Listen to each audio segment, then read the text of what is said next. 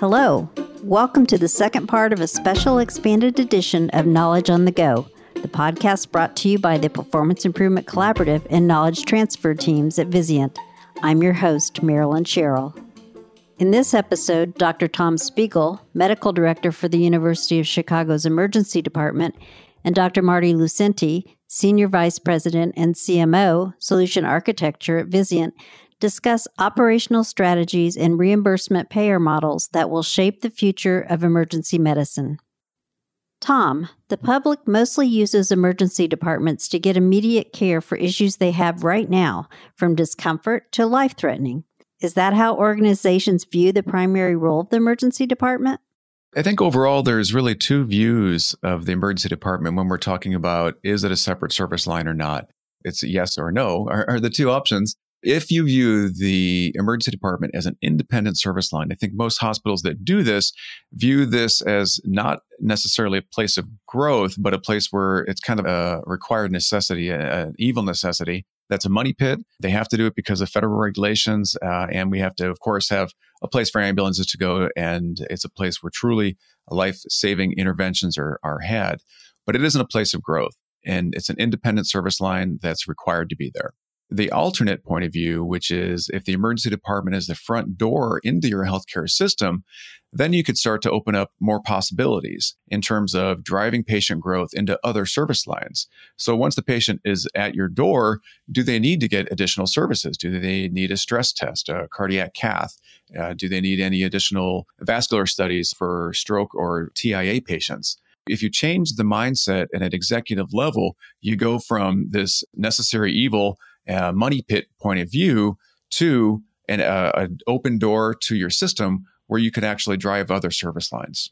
I often characterize the two phases of a hospital executive. The first phase of most hospital executives, especially in the urban setting, is they tend to look at the emergency room as its own service line. And they see it exactly the way Tom described. This is not the subpopulation and service line that they intend to grow. Often in the first phase of a hospital executive's career falls very much in line with behavioral health. It's sort of a non-desired, necessary evil sort of approach to that service line. What you then find is phase two of a hospital executive's career, which is they quickly discover that if you take that first phase, what you will find is that all of your headaches come from an undercapacity ER.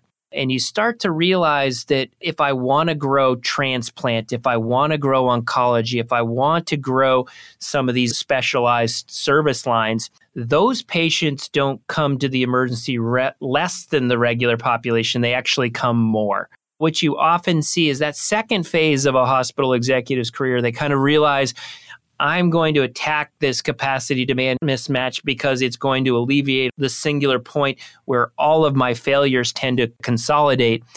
And if I really do want to grow many of these service lines that are incredibly lucrative, the neuro service lines, cardiovascular service lines, oncology service lines, orthopedic service lines, those service lines to be effective need a very high-functioning readily available emergency room to function as that acute diagnostic center as patients go through the life cycle of their illness. The perspective actually defines the resourcing oftentimes, especially, once again, in some of those urban areas. That sounds like the emergency department could have a larger function within an organization, theoretically taking on other roles, including capacity management. Tom, how do you position the ED to serve as a support system to route patients towards other service lines? I think the best way the ED can support capacity management is by getting the patients to appropriate sites of care. And I think the system can actually support itself as well as the ED in doing that.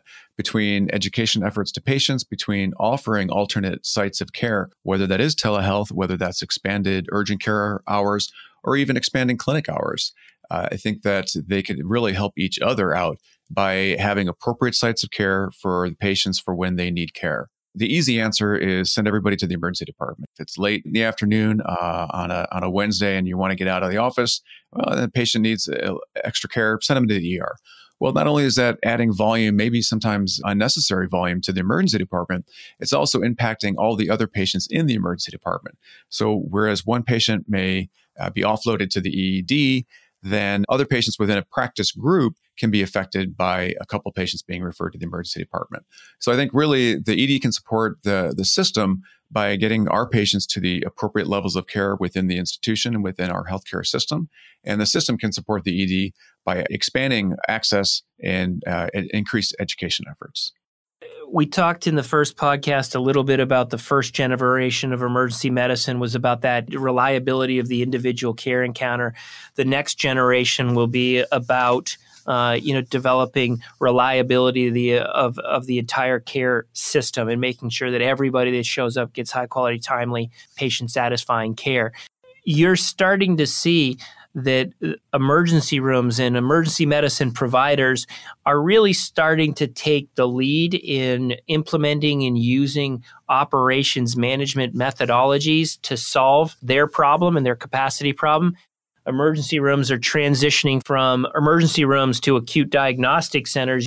We're seeing emergency rooms moving into being the fast track for the inpatient side by owning more and more of that observation medicine space. To get to being a really high quality acute diagnostic center, you've got to really truly commit yourself, much more focused on expanding capacity to meet demand, not just the demand of emergent care, but for all sorts of diagnostic care. And then you're starting to see that emergency rooms, if they've truly got enough capacity to meet those primary demands of emergency care, secondary demands of really getting to diagnostic answers, you can actually even move into that third category, which is moving into public health and really looking at, can the emergency room as a common entry point into the healthcare system? If you can solve the capacity-demand mismatch problem by addressing the capacity as opposed to rationing demand, you can really start to have your ER play an incredibly valuable role. If you asked providers in the community how to get somebody directly admitted, most of them couldn't even tell you all the different care services in there. I know at many academic medical centers, there's not one oncology service.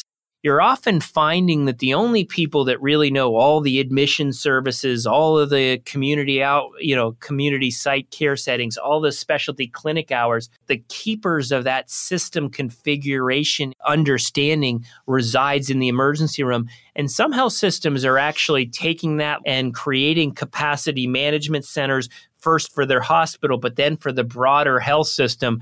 And what you're seeing is more and more and more the leadership in that context tends to be providers in the emergency medicine space. That means emergency medicine providers will have to adjust and take on different roles. Tom, how can you prepare those providers for that shift in focus? I think it goes back to making things easier for the providers. So specifically what I'm referring to is that if you see the ED as the front door to your healthcare system, and it's an opportunity to get the patient into other service lines, then is there a way to have the emergency department help schedule services? Can they schedule a stress test after hours? Can you get a vascular study? If not done immediately, can you get it prepared for the next morning? Can you make it easy to schedule some of these services that you're after in terms of going after this desired growth? And without barriers of having patients take the onus of calling different clinics in the morning, that may not happen. Their knowledge may not be there. It's just cumbersome to do so. So I think one of the biggest opportunities is to make it easier for the emergency department team to help patients continue on this desired growth, accessing additional services within a healthcare system. In addition, I think some of the things from a patient perspective can help from a technology standpoint. Would patients have an easier time within the emergency department, just not even just waiting, but their overall experience, if they knew what to expect? If they have 6 lab tests and 2 radiology studies, can they see where they are in progress of these results and having a better understanding as far as setting expectations and where they are in the process?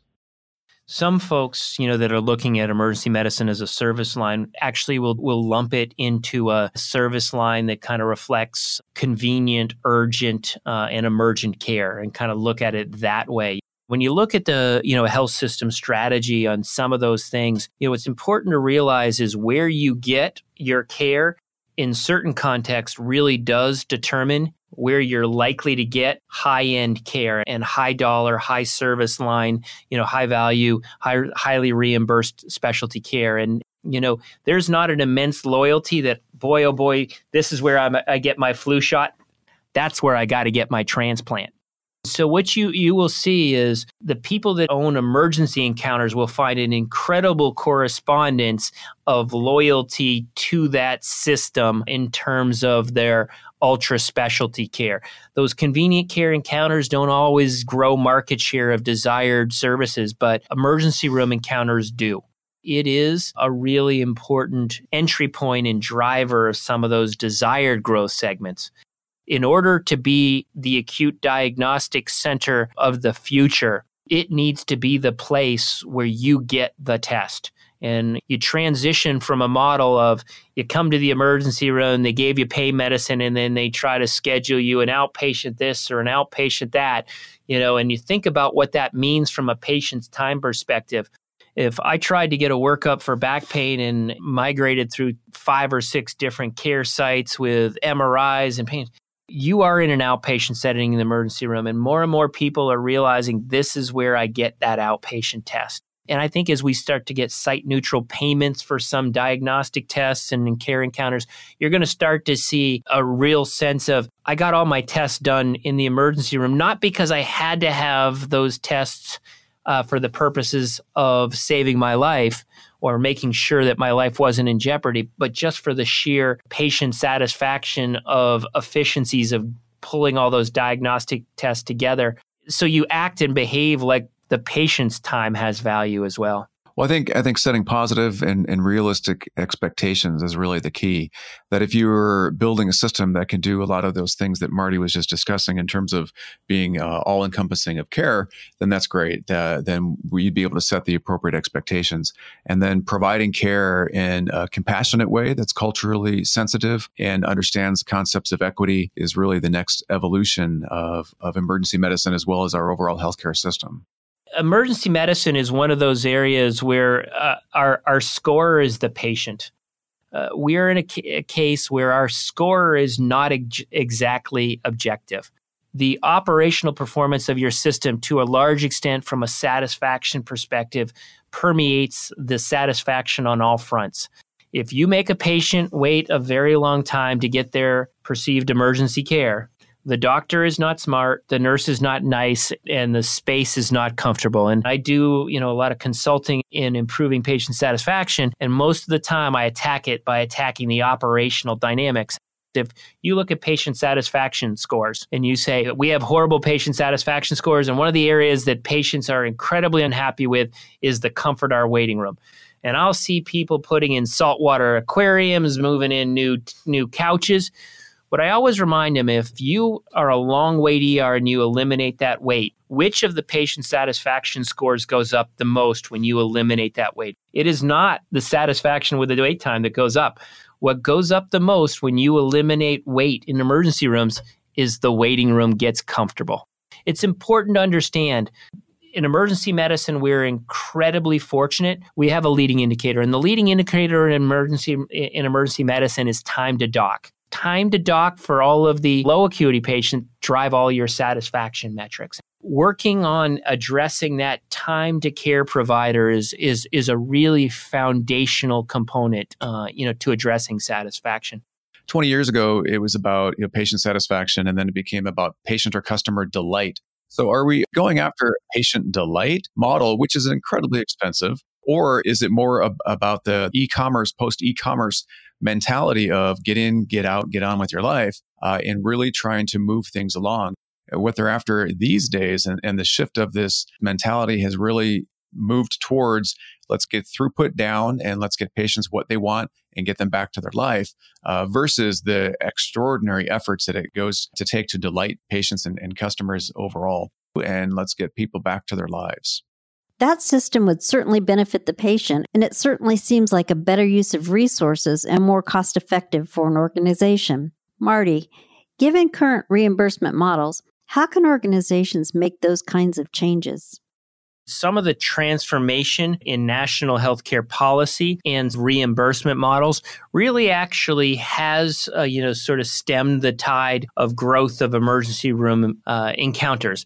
The more you get to risk, the more you get to capitation, the more the health system as a whole starts to take on the payer perspective and starts to optimize in a manner where there's system and provider-centric emphasis on getting people to care settings that are of lower cost than the emergency room. Moving risk over to the provider, getting to capitation so that it is in the provider's best interest to have low-cost care settings available and route patients towards those care settings is globally optimum for the broader health community. Reimbursement is a powerful vehicle to change behavior. There are a lot of advantages to some of the transformations we're seeing in reimbursement. I use the DRG model as a good example of how incentive changes care patterns and changes behavior. 30 years ago, the thought of somebody going home in 3 to 5 days after having a heart attack seemed like an incredibly unreasonable concept. Change the DRG and there was an incentive. People weren't being compensated on a per diem basis model, and instead of rolling it up into a DRG. And all of a sudden you saw healthcare providers found a way to get that same care encounter shrunk into a 3 to 5 day window. We're going to start to see the same things in bundle payment, and you're going to start to see the same implications as we start to get to capitated reimbursement models. Necessity is the mother of invention, and I think those changes in reimbursement are going to lead to good and beneficial changes in care patterns, with time. The other thing that you're starting to see is there's 5 or 10% of their patient population that is absorbing huge amounts of the healthcare resources. And so you're seeing a real migration towards development of patient navigators and community resources, and care coordinators who put an extra emphasis on those 5% of patients who are high consumers and really trying to do all that they can by routine visits, follow-up calls, home health visits, all of those things, even then attacking some of the social factors, i.e., transportation, access to housing. So it's real important to understand that financial viability on the acute care facility side is a dominant effect of, where you run occupancy on the inpatient side and subsequently, what factors are creating a natural outflow obstruction from the emergency room and really backing people up and compromise or challenge or steal, resources away from the provision of emergency care. Thank you, Tom and Marty, for your insights. Join us for the next episode of Emergency Medicine of the Future, which will highlight social determinants of health and scope of practice. And thank you for listening to our podcast. We'd love to hear from you. Drop us a line at knowledgetransfer@vizientinc.com.